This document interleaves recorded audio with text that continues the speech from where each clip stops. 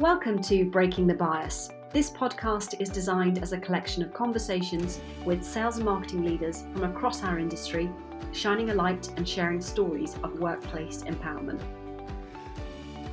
Welcome to this episode of Breaking the Bias. Today I'm joined by Toni Allen, Executive Director of the Institute of Engineering and Technology. Toni, fantastic to have you with us. Thanks, Alicia. Really happy to be here. Toni, you've had a really interesting career, love the space that you're working in, and I think you've got a really interesting role at IET. It'd be great if you could just kick us off with a bit about you, your career, and brought you to your current role. Yeah, thank you. So I really have been a career marketer for 23 years now, literally university and straight into marketing roles and have worked the full gambit really, from public relations and comms to digital to content to strategic marketing, and then into sales, commercial roles, and really where I sit now is more in that transformation space, and trying to encourage marketing to really be the brains of the business, and to encourage the reach across marketing to be recognised in a business. You know, it's not just about brochures and balloons, as we all know nowadays. It really is about data and insight and customer journeys and sales enablement and account-based marketing and all the, you know, the real 360 hub of marketing and what it can do for revenue generation. I'm very lucky. I've spent most of my time working globally across all regions, Asia Pac, EMEA, South and North America. And very happy now to run the Indian and China offices for the IET with the international operations out there. I'm sure, having worked globally across various roles and now in your international leadership role as well as your marketing role, you must have quite a diverse experience in working with different cultures, different geographies. What have you learned through that experience? What have you taken away? Oh, huge amounts. I'm learning every day. You know, it's so important. Culture across a global organization is hugely important. And it means different things to different people, you know, depending on their background and their ethnicity and their gender and you know, really where they are. And I'm a big fan of glocal, you know, make sure we have a global understanding, but really a local nuance, and really listen to the markets, because we can't be so bold wherever your head office sits. You know, ours sits in the UK, but of course, you know, head offices sit all over the world, but it can't be, you know, head office is right. We have to listen to the markets, listen to the people on the ground, and really understand the cultural nuance of, you know, products, service and customers. So crucial. Fantastic. And what's in joining this podcast? Would love to get your take on, you know, what does the breaking the bias mean for you personally? You've had a fantastic career to this point, and you know, huge, as you look ahead, you've got a huge opportunity ahead of you as well. What does breaking the bias mean, Toni? Yeah, so actually a great deal. I did my dissertation way back in, you know, many years around women in the glass ceiling. That would have always had a huge interest in that, and I remember reading about that, you know, in the late 90s and kind of going, well, that's fantastic. You know, it. How can that be? You know, like how, not when I say fantastic, I mean fantastical. You know, I couldn't get my head around it, that there was this perceived barrier. I certainly had never felt it in my growing up. And so I remember doing my dissertation, interviewing 200 women of middle management and senior management and saying, does this exist? You know, what is this glass ceiling? So throughout my career, it's been incredibly important to me to be a role model for others in the organization, women especially, but it's been really important to make sure that I'm using my position as I've managed to climb up the ladder to encourage others to seek, you know, their place, the rightful place in the workspace, and to really be a champion and an ally. And it's crucial, because actually it takes everybody to break the bias. It is about stopping this proliferation of, the way we speak about women in particular and gender. I'm focusing on gender here, but there is, of course, many protected characteristics that we need to speak differently about and become allies to. And I'm very pleased and privileged to be the exec director for equality, diversity and inclusion in the engineering and technology space for the Institution of Engineering and Technology. But for me, it's always been about championing diverse thoughts, diverse people, and really just stopping people from continuing these conversations that are not helping to break the bias.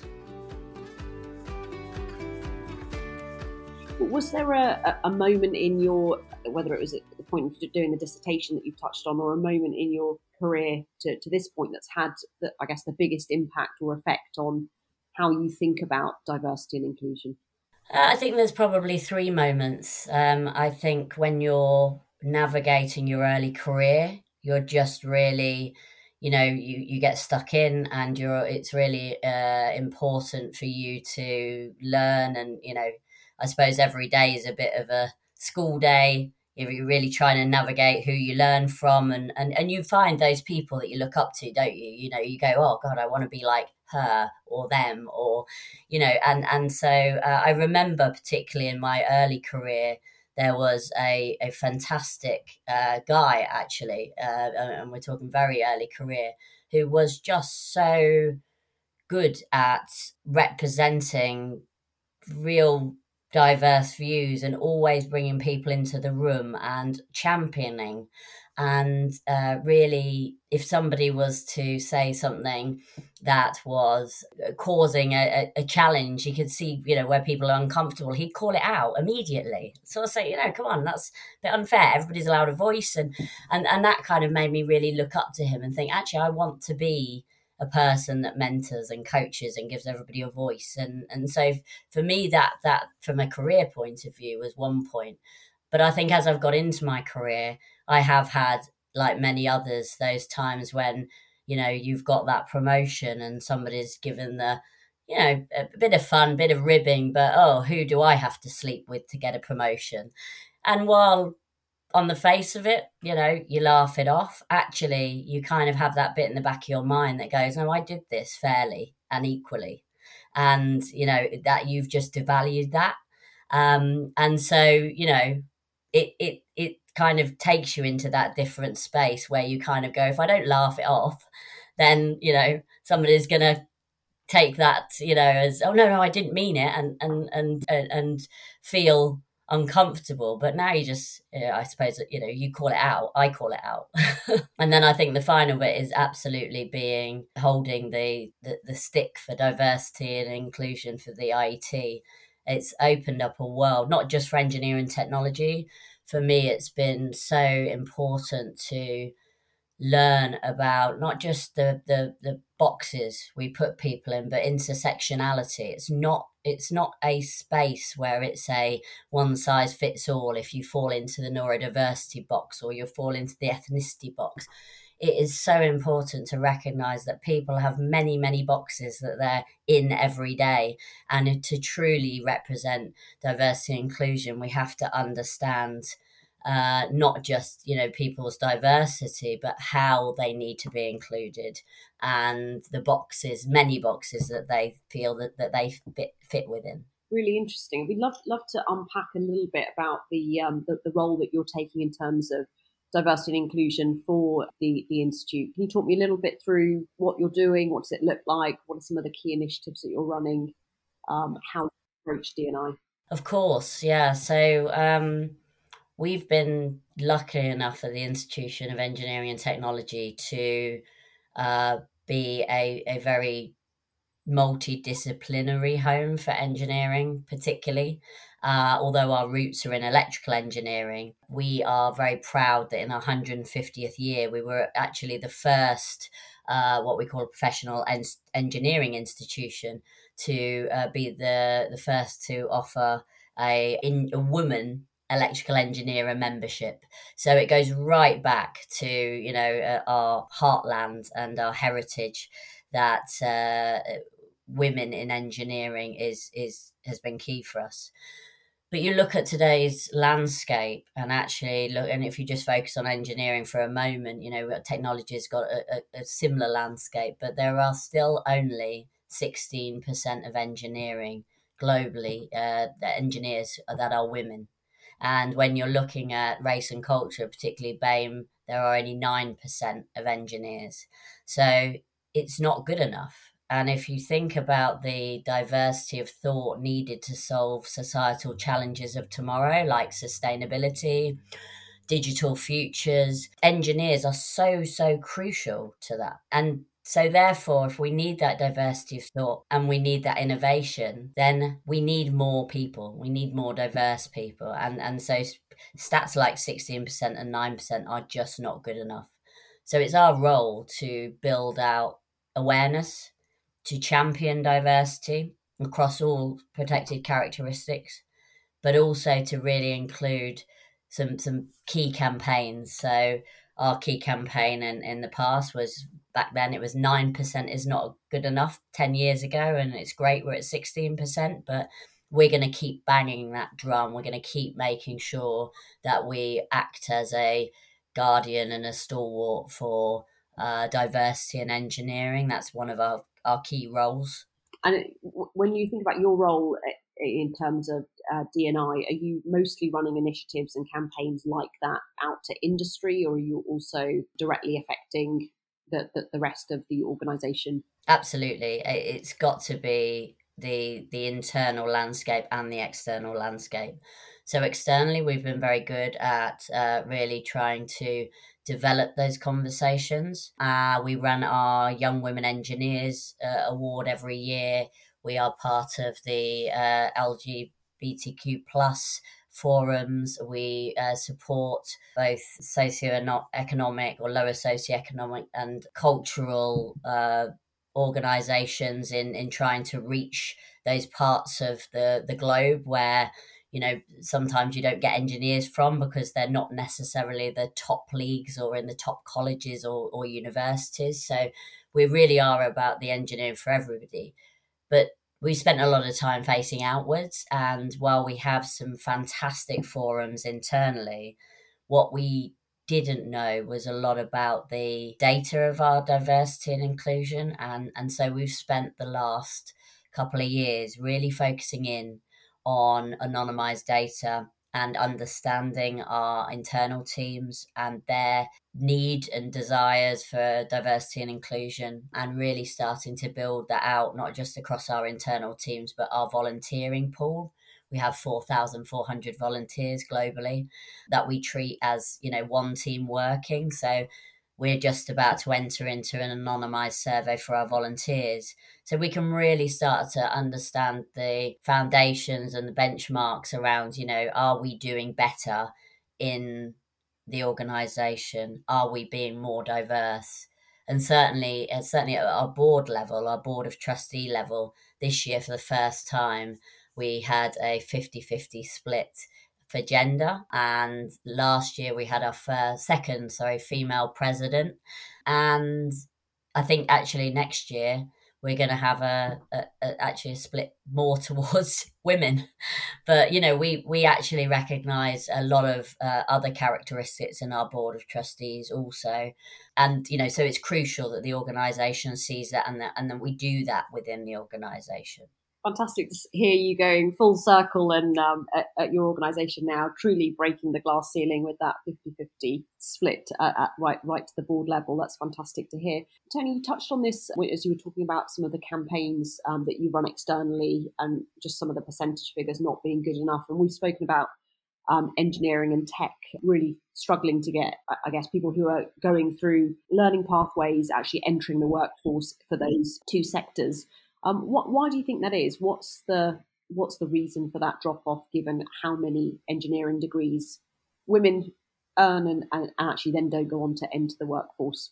Yeah, I mean, there's still, I think if you ask anybody at uni at the moment, there's still not enough women coming through the degrees. And I think there is just in general a big challenge around graduates coming into industry and feeling like they can go into industry being equipped. So we're doing a lot of work around industry into universities. And in fact, I was out in Dubai last week. We just launched our UAE skills survey, which talked about there is this huge skills gap, as there is in the UK and Dubai.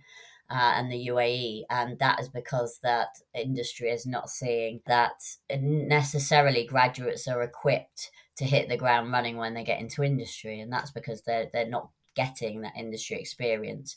So there's that part to it, but I think there's also a break point. There is highly competitive. There's a lot of people that kind of, as you know, many graduates go and do the degree, and then they decide to go into something else. So, we're trying to encourage people right down the pipeline. It's not just about when you do your GCSEs or when you do your A levels and think about STEM as a career. We know through studies that it starts off from the age of 4 and 5. That's when kids decide that STEM is for them. That's when they really understand their interests and start to play in curiosity and look at science, technology, engineering, and maths. And it's that pipeline that we have to feed all the way through to university and graduation, but not only in degrees. That has to be in apprenticeships and technicians also. We have to make sure that those that do not want degrees are able to have those apprenticeship and technician routes. And that's why it's not always about the triple badge science. And I suppose one thing to mention, if anybody's sons or daughters or anybody that's listening to this is interested in engineering technology, is about that love and passion and that really understanding there's many routes, not just one route. In the past, engineering was seen as, you have to get straight A's at science and maths, otherwise you can't be an engineer. Well, I know lots of people that have come to engineering later on and worked on the job and really loved it and gone on to do degrees later. So, what we're trying to do is open the routes. And what's your experience been in terms of actual retention of diverse talent in the sector? So, one of the bugbears that I have and I've seen is just how individuals develop in organisations and having access to building the skills they need to also progress and get ahead. What does that look like from your experience? Yeah, it's really interesting, because I think if you look at who we might class as successful, and I'd say we as in, society or industry, it isn't just a one-size proposition. You don't find that it all falls down to industry. It is a broader sense of people find their skills in both technical and soft skills and in skills outside, such as their networks and peer groups. And I think, it's a huge mixture that makes people kind of recognize their value. And I think when you do that and you step outside of maybe your industry or your employer, and you start to build those networks and that value, sometimes when you go back into that employer, you kind of go, well, why aren't you giving me the same opportunity? I'm kind of out here speaking about stuff on stages, yet I go into my place of work and I'm not valued, or I'm not considered experienced enough or old enough or white enough or black enough for a promotion. It's got to be that people are really given their development pathways on their own merit, and not just because of, well, we consider that you now are able to step up. And we're seeing so much more of that in, I hate using the term Gen Z, but I'm going to use it. But in the younger age groups, we see so much more where they're kind of going, I'm ready for the next job. I'm ready much quicker. It used to be maybe 2-3 years turnaround. I want my manager job, in 18 months. And it's sometimes that's right. And sometimes it's actually, let me help you get more experience to get there. But we have to make sure those feedback mechanisms are in there, and not just this old school view of, no, I'm sorry, you're too young to do that job, or you're too inexperienced to do that job. And I've certainly suffered from that in the past, where people have said to me, well, I don't know, you're only XYZ age, how could you have that experience? And I don't believe that, it's like, well, okay, because you've pegged me. Yes, it goes back to the point you made right at the start of the episode around being treated fairly and equally, but on your merits, as opposed to, how many years have you been doing this versus your capability and skill set. Yeah, and that's becoming much more, hopefully much more present. And sometimes I think where it isn't present, well, employees, speak with their feet. And just broadly speaking, thinking about the engineering and tech sectors that you're operating in, how are the two different, from a diversity point of view? What have you seen? Yeah, I suppose it's interesting because they run quite parallel in certain aspects. I mean, gender diversity is still a big challenge in both. I don't think the tech stats are very much more than the engineering stats, actually.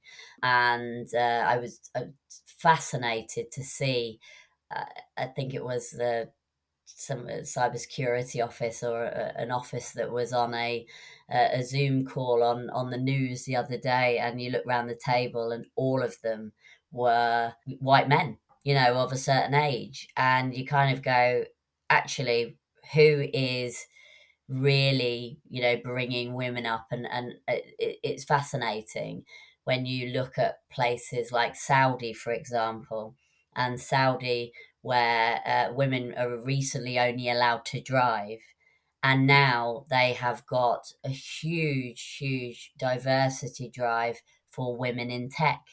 And now you look at a very different world of Saudi, and a very different world of tech boardrooms. And I think, as any country globally, we need to look at those countries that are doing it really well and ask, what are they doing, so that there is a global move to change things like, particularly gender in tech, but obviously diversity in general. Yeah. Which countries do you think are really getting it right, and what are they doing differently? Well, what was fascinating about being out in Dubai last week is one of the questions we asked them as part of the skills survey was, do you have a challenge with gender diversity, or do you have a challenge with diversity in general? And I think the first question around gender, the answer was 83% said no.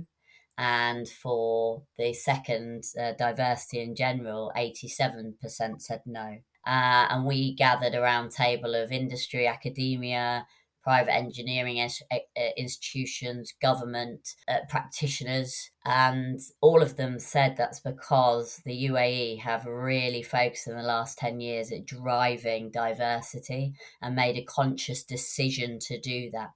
And so our response was, great, you need to be more bullish about this story. You need to be acting as a case study to the rest of the world. So, there are some places in there. I mean, for example, Egypt has a 50-50 split in engineering. There isn't an issue with gender in engineering. So there are some fantastic opportunities to learn from countries that are getting it right. Yeah. What do you think they're specifically doing differently, though, to encourage so many more women to enter these industries that some of the other countries that you'd think would be more progressive are not doing? Is it access to Yes. learning? Is it into the workforce? What's really driving that? Yeah, I don't think there's one silver bullet. It's about absolute collaboration. It's about making sure that the universities are promoting that gender equality and that diversity. It's about making sure that the industry recognizes the importance of hiring women and promoting women and getting women in the boardrooms. And I think it goes all the way right down to women and girls in STEM. The more women and girls that we can have in STEM education, and then on to employ early career, mid career, late career, is brilliant. But it's what we have to do, it's the long-term game. It's not a short game. And the UAE are starting to prove that now, really focusing on far more than 10 years, but the last 10 years has been a real shift. They've got a plan out to 2071, so when you're looking at that long-term drive, you're kind of going, okay, well, maybe a few other countries should have some real long-term plans for diversity. Yeah, really fascinating. So I'd heard the 10-year ago stat that you mentioned around women being able to drive, but I hadn't heard some of the data points that you touched on around these particular industries. What advice, Toni, would you have for women in these sectors, in engineering and tech, that perhaps don't work in Egypt or the UAE, to really, I guess, achieve their full potential? Yeah, I think I can't speak for myself being an engineer, but having heard the voices of many women in engineering, it has really been to, make sure that their passion and their curiosity and their love for engineering is felt not just in their workplace, but joining networks and getting themselves out of, just the office, so to speak, and really engaging with lots and lots of different areas of engineering. Our young women engineers are a formidable bunch. I mean, they are absolutely fascinating in the fact that Ella Podmore, who won the year before last, is McLaren's first ever materials engineer working on race cars at the age of 24. We've got our recent winner, Dr. Kara, is working in space on space stations and so on, and these are all young women, early 20s, who have formidable backgrounds, and they haven't just done that through their employment. They've done it through championing and mentoring and having role models. And I think, it's a classic case is, what you see, you can be. So for us, it's so important to make sure these women are promoted and that other women, other girls can see them. And there's a brilliant example, a good friend of mine, her niece is a ballet dancer, and she saw on Facebook Ella with these McLaren cars and the stuff that she is doing. And she said to my friend, "Oh my God, I've seen this amazing girl. This little girl's 14. And I want to be like her. I want to be an engineer. I don't want to be a ballet dancer, or I want to be an engineer that does ballet dancing." And Naomi said, "Oh, that's, that my friend Toni, her company did that campaign." And she said, "Oh my God, I just need to speak to them about how I can get into engineering." So, it's those sort of things, that what you see, you can be. And if you think about engineering in hard hat and high vis, that's not the world. Yeah, I love that takeaway, that what you see you can be. I think there's so much around, the more exposure and access you can provide, a really good takeaway. And Toni, just shifting gears from engineering and tech for a second, you've worked in other industries. What's your experience been like? Has it been the same or different? I would say varied, if I'm honest. I think when you're looking at different industries, it very much depends on, you get a culture, I guess, that you might step into, or when we're talking about engineering technology, you understand that there's certain foibles about certain industries. So I've been very lucky to work in some very forward thinking industries, and I've been very lucky to be part of, I guess, innovating and driving those industries. But I've also had experience of being in some real old school industries where you kind of step in and go, oh, this needs to change quite quickly. And you recognize that is going to be like moving the tanker. So when you're in those things, you have to have that agility to speed up or slow down depending on the culture of the business. But also, it's been very interesting. I'm able to take my experiences of certain areas or cultures to kind of go, okay, how do we navigate this, or what are the things that I've learned from different industries that they do really well. So, when you're talking about things like communication or engagement surveys and really understanding the customer, internal and external, that's something I've held across all industries, but really took from my agency background and really understanding that kind of fast moving consumer goods world where, okay, the customer isn't always right, but the customer is king. And that should be no different whether you're moving from a B2C world or a B2B world. It's exactly the same nowadays. There isn't B2B is rational and B2C is emotional. It's no difference now. So yeah, I think for me it's really being able to take that real diverse knowledge and from different industries and bring in that kind of fresh eye approach to a new industry. I think the only industry I haven't worked in yet has been financial services. So it's interesting. One day, maybe. Yeah, it sounds like you've got the full breadth. What would you do differently, Toni? You've got obviously some great experience. You've climbed the career ladder. I loved hearing about your experience and particularly your focus on D&I. Just reflecting back, were there any moments that you think would have liked to have done this, or almost advice that you'd give to yourself if you rewound back 10 years ago? Yeah, I've been really lucky, I think, in my career to take on some fantastic roles where I've gone in as almost a consultant and then they've grown into roles and I've carried on.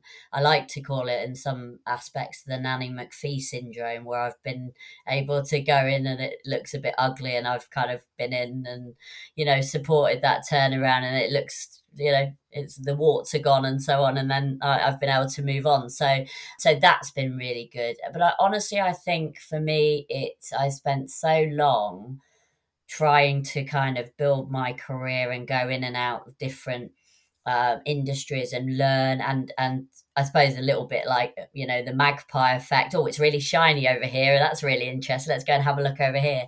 That as I've got through my career, actually I really value the importance of that kind of long-term view. And I suppose the second part of that is having the confidence earlier on in my career to kind of go, actually, I can really do this. I can stay in the role and be valued and step up in the role without feeling like I won't be valued unless I go and do this and get this experience, or now I need to get this experience.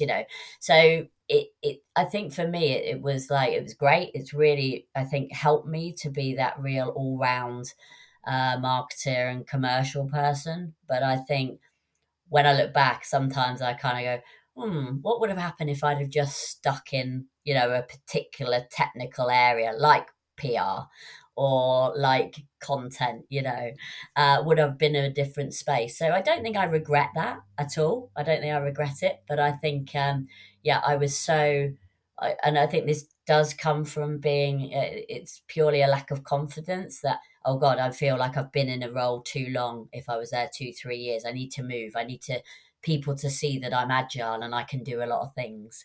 And that's not always the case. It's not always what people look for.